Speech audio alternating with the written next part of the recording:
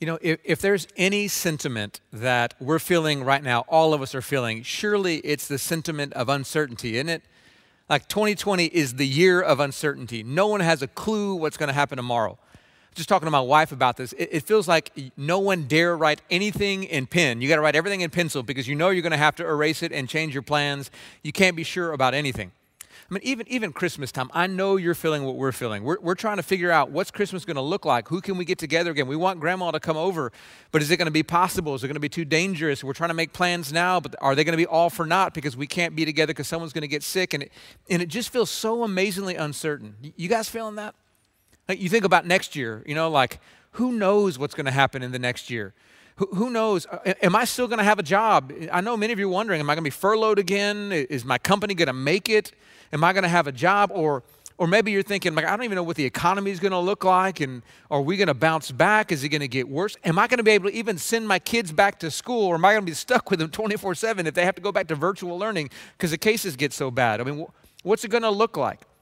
Some of you are saying, man, I had that vacation planned for 2020, we pushed it for 2021, but I got no clue if it's really going to happen. That mission trip I'd planned in 2020, I'm going to try to do in 2021, I don't know if it's going to happen.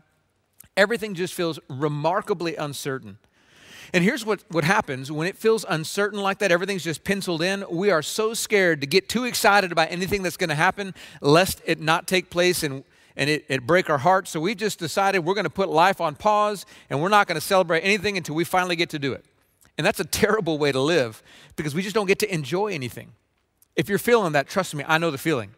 So just last month in November, my wife and I were supposed to be boarding a jet plane, flying off to the other side of the world to get to go to Israel, to the Holy Land.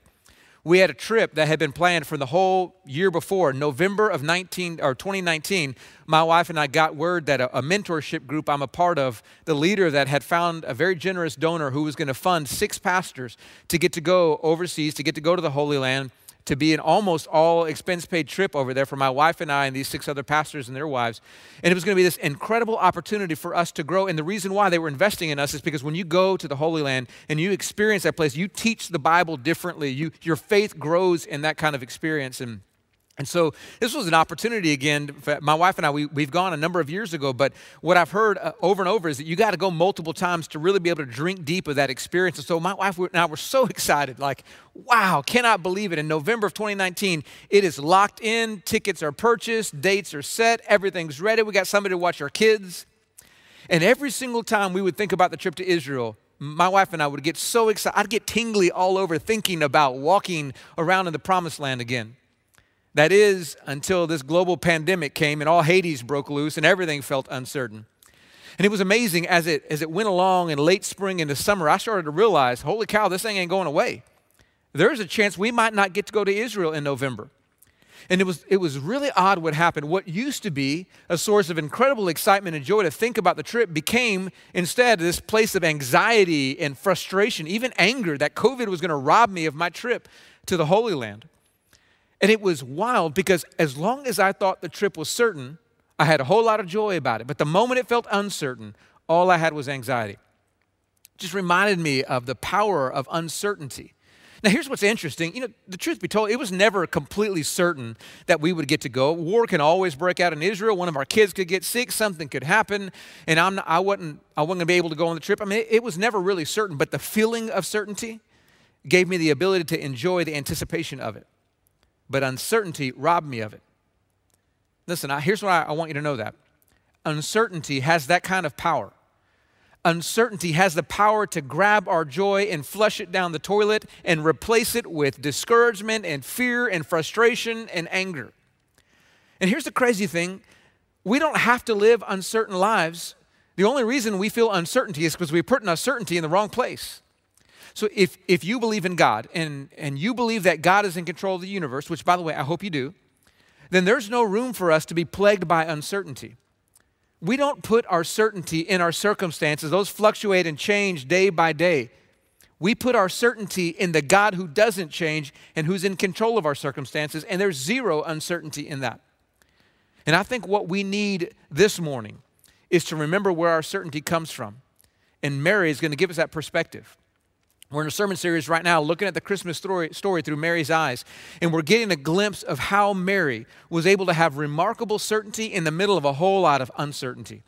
We're going to learn this morning how she, in the middle of difficult, harsh circumstances, was able to take her eyes off her present and look to the future that her God had promised her. And because of her certainty of that future, she found remarkable, outlandish joy in the middle of great difficulty. And I think that perspective is going to help us in our moments of difficulty in this year.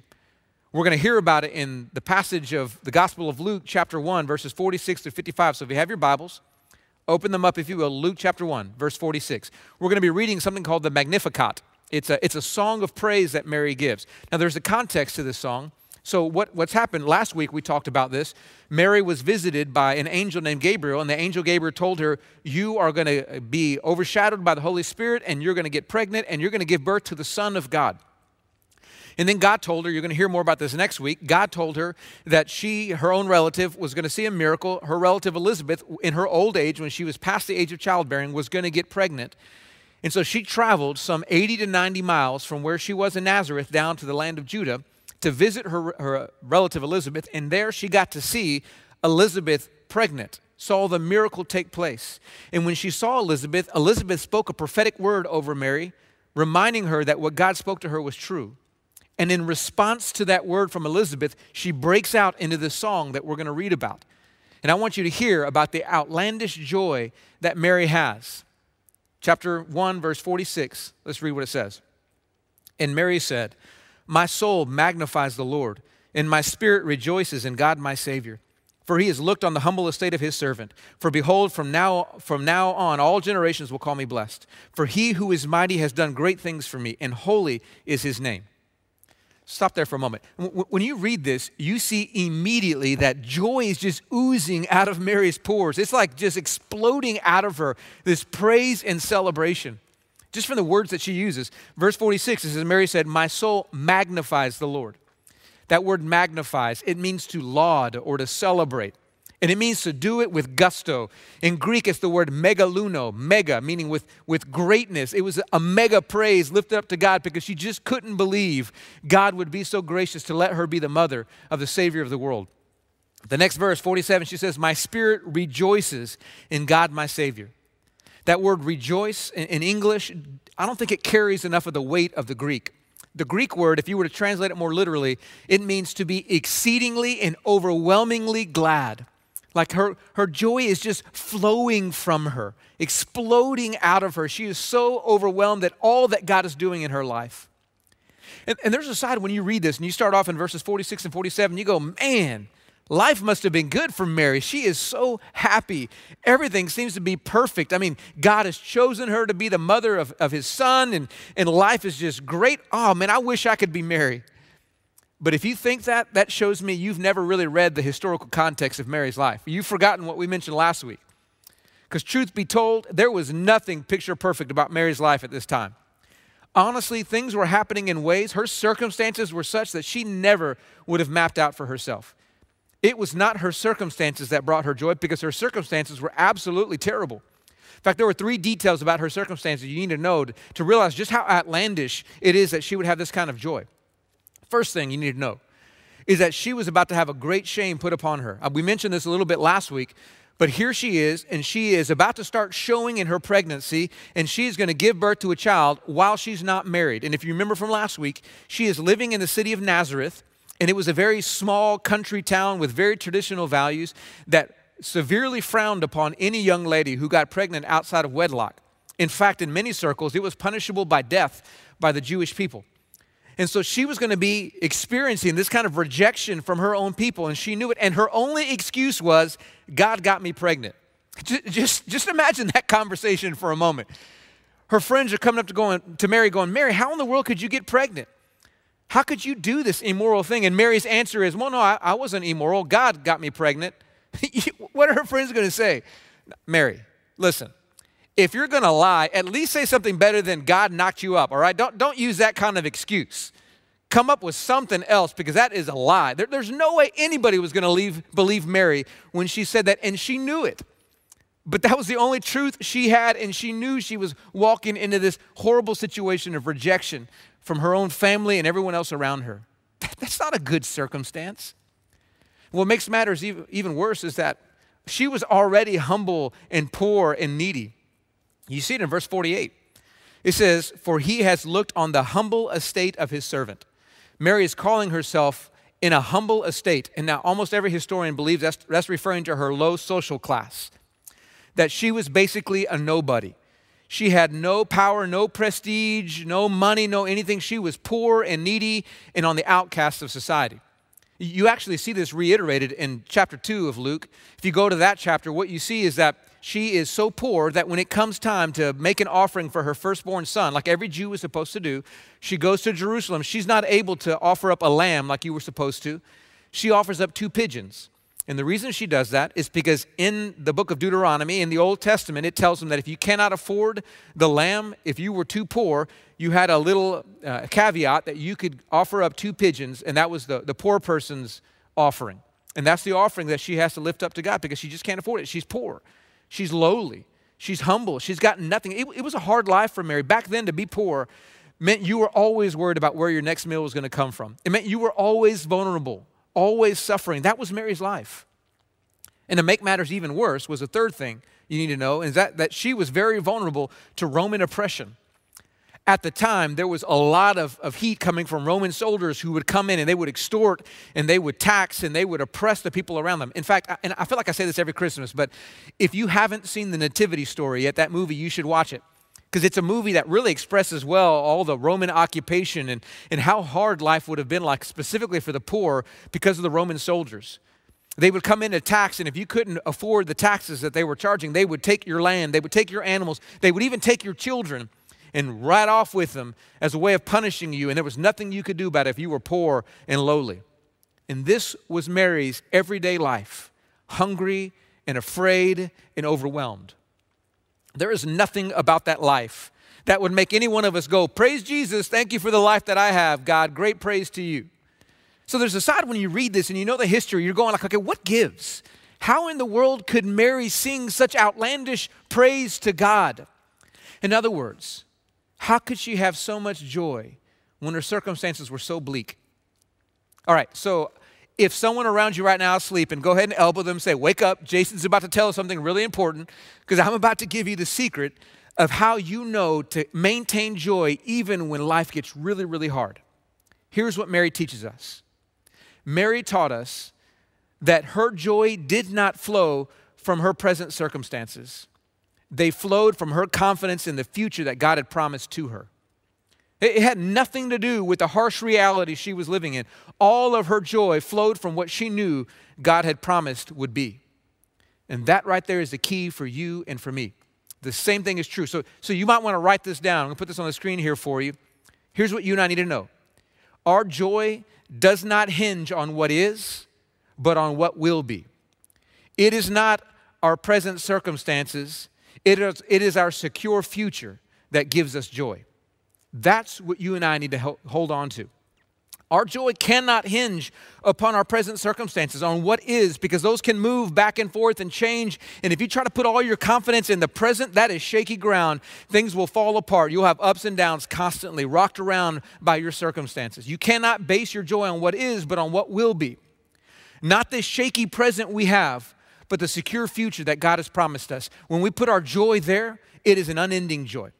It's like a child at Christmas time. We don't put our joy in what is right now. We are on the days leading toward Christmas morning. We can see the presents piling up under the tree, and every child finds joy because they know what will be. That Christmas morning is coming when they'll get to open up those presents and experience it. And as long as they can anticipate it, there's always going to be joy. That's where our joy comes from. Mary was able to have joy even though her circumstances were incredibly harsh, because she knew that her humble estate would one day be turned around and God would do her right. God would bless her. God would change her position and exalt her. In fact, this is the very thing that she says in verses 50 to 55. I want to keep on reading the Magnificat. I want you to see how Mary understands one day things are going to change for her. Keep on reading, verse 50. And his mercy is for those who fear him from generation to generation. He has shown strength with his arm. He has scattered the proud in the thoughts of their hearts. He has brought down the mighty from their thrones and exalted those of humble estate. He has filled the hungry with good things, and the rich he has sent away empty. He has helped his servant Israel in remembrance of his mercy, as he spoke to our fathers, to Abraham, and to his offspring forever. Let's stop there. So Mary says, listen, I know my circumstances are harsh right now. I know I am of humble estate, but I know also one day God's about to flip this world on its head, and all those who are high and mighty will be brought low, and all those who are humble will be exalted. She was sure of it. And the reason she was sure of it is because she had been raised by Jewish parents who taught her the Jewish scriptures, what you and I call the Old Testament. All over the Old Testament, this promise is reiterated again and again and again that one day God is going to bring down the exalted and he's going to raise up the lowly. In fact, there are dozens of passages. I'm going to list two of them for you where you can see this played out. One of them comes in Psalm 107. I want you to hear how God talks about the change of fortunes that will come one day. Psalm 107 verse 33 says this. He, talking about God, he turns rivers into a desert, springs of water into thirsty ground, a fruitful land into a salty waste because of the evil of its inhabitants. In other words, all that is lively and flowing will one day dry up. Verse 35, he turns a desert into pools of water, a parched land into springs of water. And there he lets the hungry dwell, and they establish a city to live in. They sow fields and plant vineyards and get a fruitful yield. By his blessing they multiply greatly, and he does not let their livestock diminish. When they are diminished and brought low through oppression, evil, and sorrow, he pours contempt on princes and make them wander in trackless wastes. But he raises up the needy out of affliction and makes their families like flocks. The upright see it and are glad, and all wickedness shuts its mouth. He says there's coming a day when there's going to be a great reversal, and all that's flowing water is going to dry up, and all that's dry is going to become flowing water. And those who are powerful and oppress others will be brought low, and the needy and the hungry will be raised up. And it says the upright know this is coming, and they are glad. That's exactly what's going on with Mary. She knew this psalm, and that what made her overflow with gladness was to realize that one day all things would be made right, and her time would come. But it wasn't just Psalm 107. You could go over to Ezekiel chapter 21, verse 26. Listen to what he says here clearly. Verse 26, thus says the Lord God, remove the turban and take off the crown. Things shall not remain as they are. Exalt that which is low and bring low that which is exalted. Ezekiel, moved by God, is prophesying things will not remain as they are in this world. God will flip it. What's exalted will be brought low, and what is low will be exalted. Mary knew this was going to be true because he was all over the Old Testament. And you and I can know this is true because it's not just over the Old Testament, it's over the New Testament as well. You can look all over the New Testament. You see in the book of James, the half-brother of Jesus, that God resists the proud but gives grace to the humble. You can look at the Beatitudes. And in the Beatitudes, Jesus says very clearly, blessed are the poor in spirit, blessed are the hungry, blessed are the thirsty, blessed are those who are persecuted. Why? Because God is going to fight for them. One day God will exchange all these things around, flip this world on its head. And Mary knew it. And because of Mary's confidence, even though she looked at her circumstances and they were bleak and harsh, she could rejoice with an overwhelming joy because she knew one day God's going to set it all right. But I want to make sure you don't make a mistake here and hear me wrong and think I'm saying as long as you know that, you're going to be fine. Listen, it wasn't enough for Mary to know this stuff was in the Bible. She had to be 100% convinced it was going to happen, or she wouldn't have any joy. Think about what I said right at the very beginning of the sermon. If you remember, I said, certainty is what brings joy, but uncertainty is what robs us of joy and brings angst and despair and frustration. Well, it's no different. Mary was in the same boat, and you and I are in the same boat. As long as we are not certain about our future, our present circumstances will rob us of all of our joy.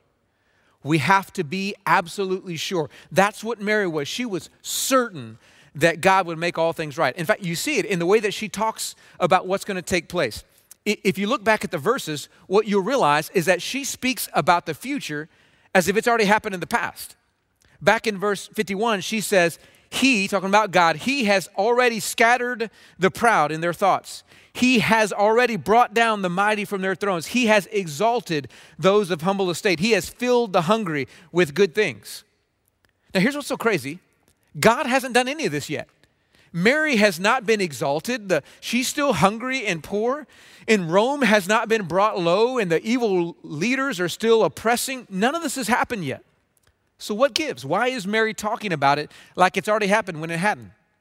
There's a really interesting truth about the Bible, something that can be really confusing. It's called a prophetic past tense verb. This is all over the Old Testament. In fact, primarily from the prophets. It happens whenever a prophet will speak of something in the future as if it's already happened in the past. And it's a way of indicating complete certainty. That future event is just as certain as if it's already happened. This happened in the book of Joshua. Rahab, as she's prophesying, says to the spies who come into the city of Jericho that God has already destroyed the promised land and the enemies who live there and given this land over to Israel. But that hadn't happened yet. Israel was still on the other side of the Jordan. They hadn't even crossed the Jordan yet. She's speaking about a future event as if it's already happened. That's called a prophetic past tense statement. This happened all over the book of Isaiah, Ezekiel, Hosea, all these prophets. It's actually what makes some of the prophetic books so hard to understand, because it'll talk about things as if they've already happened when they haven't even happened yet. But it's a way of saying if God has ordained something to come true, then it's as good as done. No one's going to stop that from happening. It might as well be in the past because it's as good as done.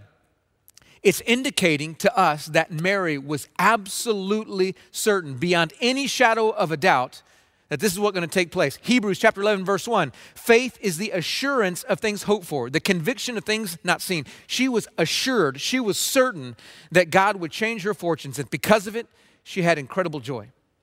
Now I know as you hear me say this, there's some of you going, listen, Jason, I live in the real world.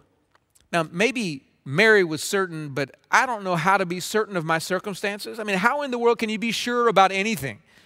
Because like you already said, Jason, if 2020's taught us anything, it said we can't be certain about anything. So how in the world could Mary be so certain all this was going to work out? Well, you're going to hear more about this next week, but let me go ahead and tell you a newsflash. Last week, when we started this whole thing about the angel Gabriel coming to Mary, telling her she's going to get pregnant, there came a moment when she started to feel a baby inside her womb, and she had never even been with a man. She got to experience the reality of the miracle of God, and she knew if what God spoke was true in the past, what he speaks about the future will be true too. It was her confidence in what was that gave her enough certainty for what will be. And it's the same thing for you and for me. Listen, God, if you are a believer in Jesus Christ, you have seen God be faithful in your past. You have seen God do miracles. If your miracle is nothing more than just your own salvation, how God took you out of the domain of darkness and brought you over to the kingdom of light, how God rescued you from some of your own sins, how he restored your marriage, how he healed you from a sickness. God has done things in your past. And if you look back to God's past faithfulness, that's how you can be certain of your future. But listen, even if you don't have any of that story, I can tell you one thing you can know about your past that'll give you confidence for your future. It's the gospel of Jesus Christ. Because you can know that historically there really was a man named Jesus Christ who came on this earth. It has been perfectly attested to through all the historical avenues. And he really was a remarkable man that demanded the attention of the world. You and I know lived a sinless life. And he really did die on a cross through Roman torture. And you and I know that when he did that, he was absorbing the very wrath of God from us. And you and I know 3 days later, through the testimony of hundreds of eyewitnesses, he was resurrected from the dead, which shows us that the Father accepted his payment on the cross. And because of the death, the burial, and the resurrection of Jesus Christ, you and I can be absolutely certain that what God says for our future is true. We can know that one day God is going to make everything right. We can know that one day, however harsh your circumstances or however much suffering you may be going through right now, God is going to flip it on its head. And one day there will be no more pain, there will be no more tears, no more suffering, no more death, but all things will be made right. One day there will be no more COVID-19. There will be no more Christmases apart from family. There will be no more warfare. There will be no more political maneuverings. There will be no more racial hatred. There will be no more suffering. There will be no more family dysfunction. There will be no more death or sorrow of any kind. No more broken relationships, no more wrecked Christmases, no more financial ruin, all those things gone. Our only experience will be unending joy. And what gives us joy right now is knowing for certain that's our future. Not because of what we've done, but because of what Christ did. Not because our circumstances look like everything's going to work out, but because we know this word tells us that child in Mary's womb was going to make it happen. Our certainty comes from that child, not from us. We can have unending joy because we know what that child will do. Actually, we can know we have certainty, not just if we know what that child will do, but if we place our faith in that child as well. So I got to make a distinction. I'm worried some of you have knowledge up in your head, but it hadn't moved down to your heart. And let me go ahead and tell you some bad news. The gospel absolutely is good news, but it's only good news for those who place their faith in it. You see, there's a dark side to the gospel message, and the dark side of the gospel message is that we have sinned and we have rebelled against Almighty God. God loved us, He created us, He breathed life into us, and then we rebelled against Him and walked away from Him, rejected Him and chose our own way over His way. And by doing so, the gospel tells us we have made ourselves enemies of Almighty God. And yes, that should make you tremble as much as that makes me tremble. There is a fear that comes with knowing we have incurred the wrath of God because we made ourselves enemies of God. But the good news of the gospel is that God loved us so much, He sent His own Son to take on flesh so that He could absorb that wrath that we deserved. But listen, we can only celebrate that if we place our faith in Jesus, who died on the cross to absorb our wrath. His death on the cross can only atone for our sins if we place our faith in Jesus Christ. And when we ask for mercy, when we plead for forgiveness, that's when we get certainty. That's actually exactly what Mary was getting at in verses 54 and 55. At the very end of this, you hear her bring up this theme of mercy. Look at those two verses again with me. Read those with me.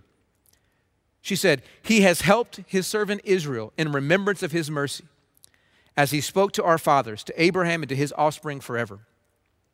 Now, here Mary's reminding us about the Jewish tradition. She knew her Old Testament because her parents were Jewish and it raised her to understand the story of Abraham back in Genesis 17 and how God had made a promise to Abraham that He would bless His people. He would have mercy on Abraham and his descendants, and especially his son Jacob, who was also named Israel. That one day God would remember His covenant and express mercy to them. And all over the Old Testament, you see this plan of mercy to the people of God displayed. But there's one particular passage of Scripture I think does a phenomenal job helping us see just how God's greatness to Israel, God remembering Israel, results in praise, just like we see Mary do. It's in the book of Isaiah, chapter 44. I want to read this for you. I want you to see how this remembrance from God results in worship. Isaiah 44, verses 21 to 23. Let me read them for you. It says this, Remember these things, O Jacob, and Israel, for you are my servant. I formed you. You are my servant. O Israel, you will not be forgotten by me. I have blotted out your transgressions like a cloud and your sins like mist. Return to me, for I have redeemed you. And listen to this. Sing, O heavens, for the Lord has done it. Shout, O depths of the earth. Break forth into singing, O mountains, O forest, and every tree in it. For the Lord has redeemed Jacob, and He will be glorified in Israel. You see this command to sing and to shout. Why? Here's another prophetic past tense expression. For the Lord has done it, because He has redeemed Jacob. What's interesting, He hadn't done it yet. That was going to come later in the Messiah, Jesus. He hadn't fully redeemed Jacob yet. That was coming. But it's speaking of it in the past tense, even though it's a future event, because it was that certain. One day the Messiah would come, and the certainty of that would cause us to sing and to shout on the top of every single mountain. It would result in praise because God was going to do what He promised to do. But I want to make sure you saw one small little part here. There was something back in verse 22 that I think is key that we can miss easily. Back in verse 22, it talked about how He's blotted out our transgressions. He's taken away our sins like mist. And then He says, return to me, for I have redeemed you. See, there was a command there that I think is supremely important. He's saying, yeah, absolutely, I want to redeem you. I want to make you mine. But there's only one way it can happen. You have to return to me. You have to come back to me and find my open arms. Find redemption and forgiveness, and I'll blot out your transgressions and wipe away your sins, and you'll be mine forever and ever. And that's when your certainty comes. So here's my question. Have you returned to the Lord? Have you let the Lord's confidence give you joy? Or maybe I should ask a different question. I'm going to pull up a little higher. I want you to really self-examine here. As you look at your life right now, would you describe your life as a life filled with joy and hope and peace? I mean, when we're in the middle of Christmas time right now, there's all these reminders everywhere with the lights and the music that we're supposed to be happy and cheery and joy to the world and peace and all that kind of stuff. But let me ask you, do all these signs, do they actually remind you of the joy you have, or do they just emphasize the fact that you don't have any joy, that your life feels hopeless, that all peace seems to be gone? Does it just emphasize how broken your life is right now?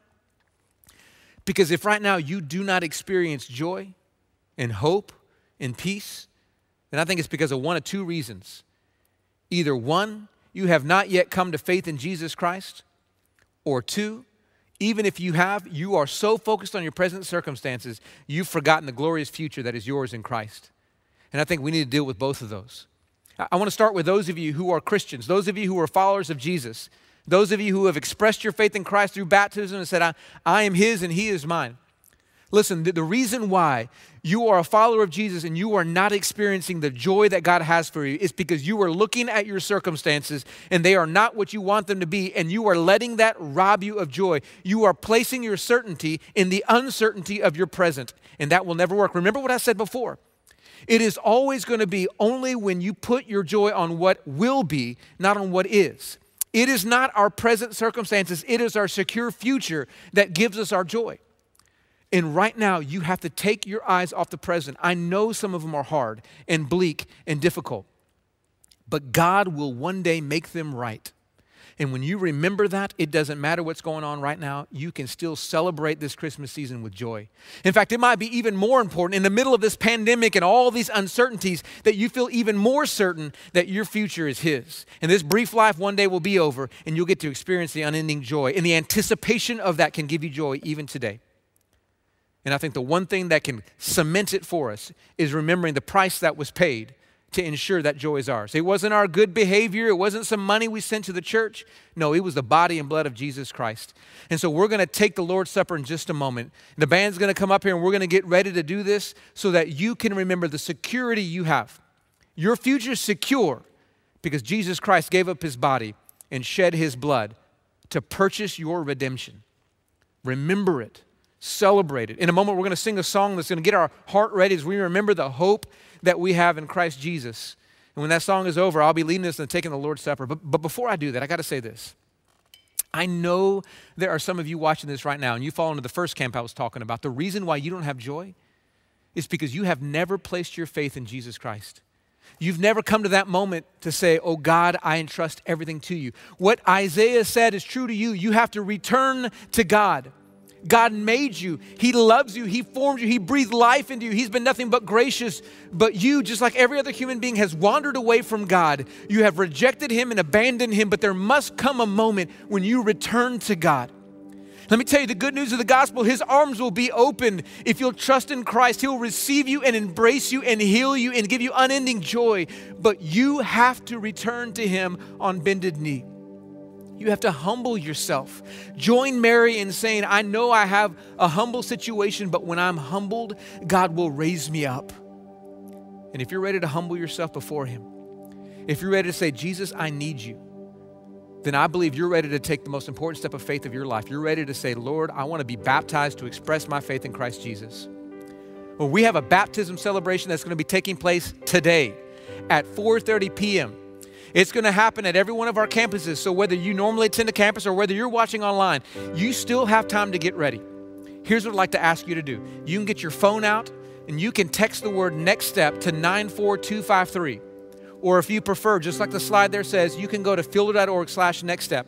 And that's going to send you to a website that's going to allow you to fill out a brief form, and you can let us know that you are ready to be baptized. Or maybe you have questions, you want to talk to a pastor. Pastors are standing by right now, ready to call you in the next hour or two, and we can still counsel with you, and you can be ready to be baptized this very evening to express that you are returning to Christ, that you are ready to follow Him for the rest of your days, and you're going to watch God do the miracle of taking your broken circumstances and showing you how you can have joy even in the middle of the pain.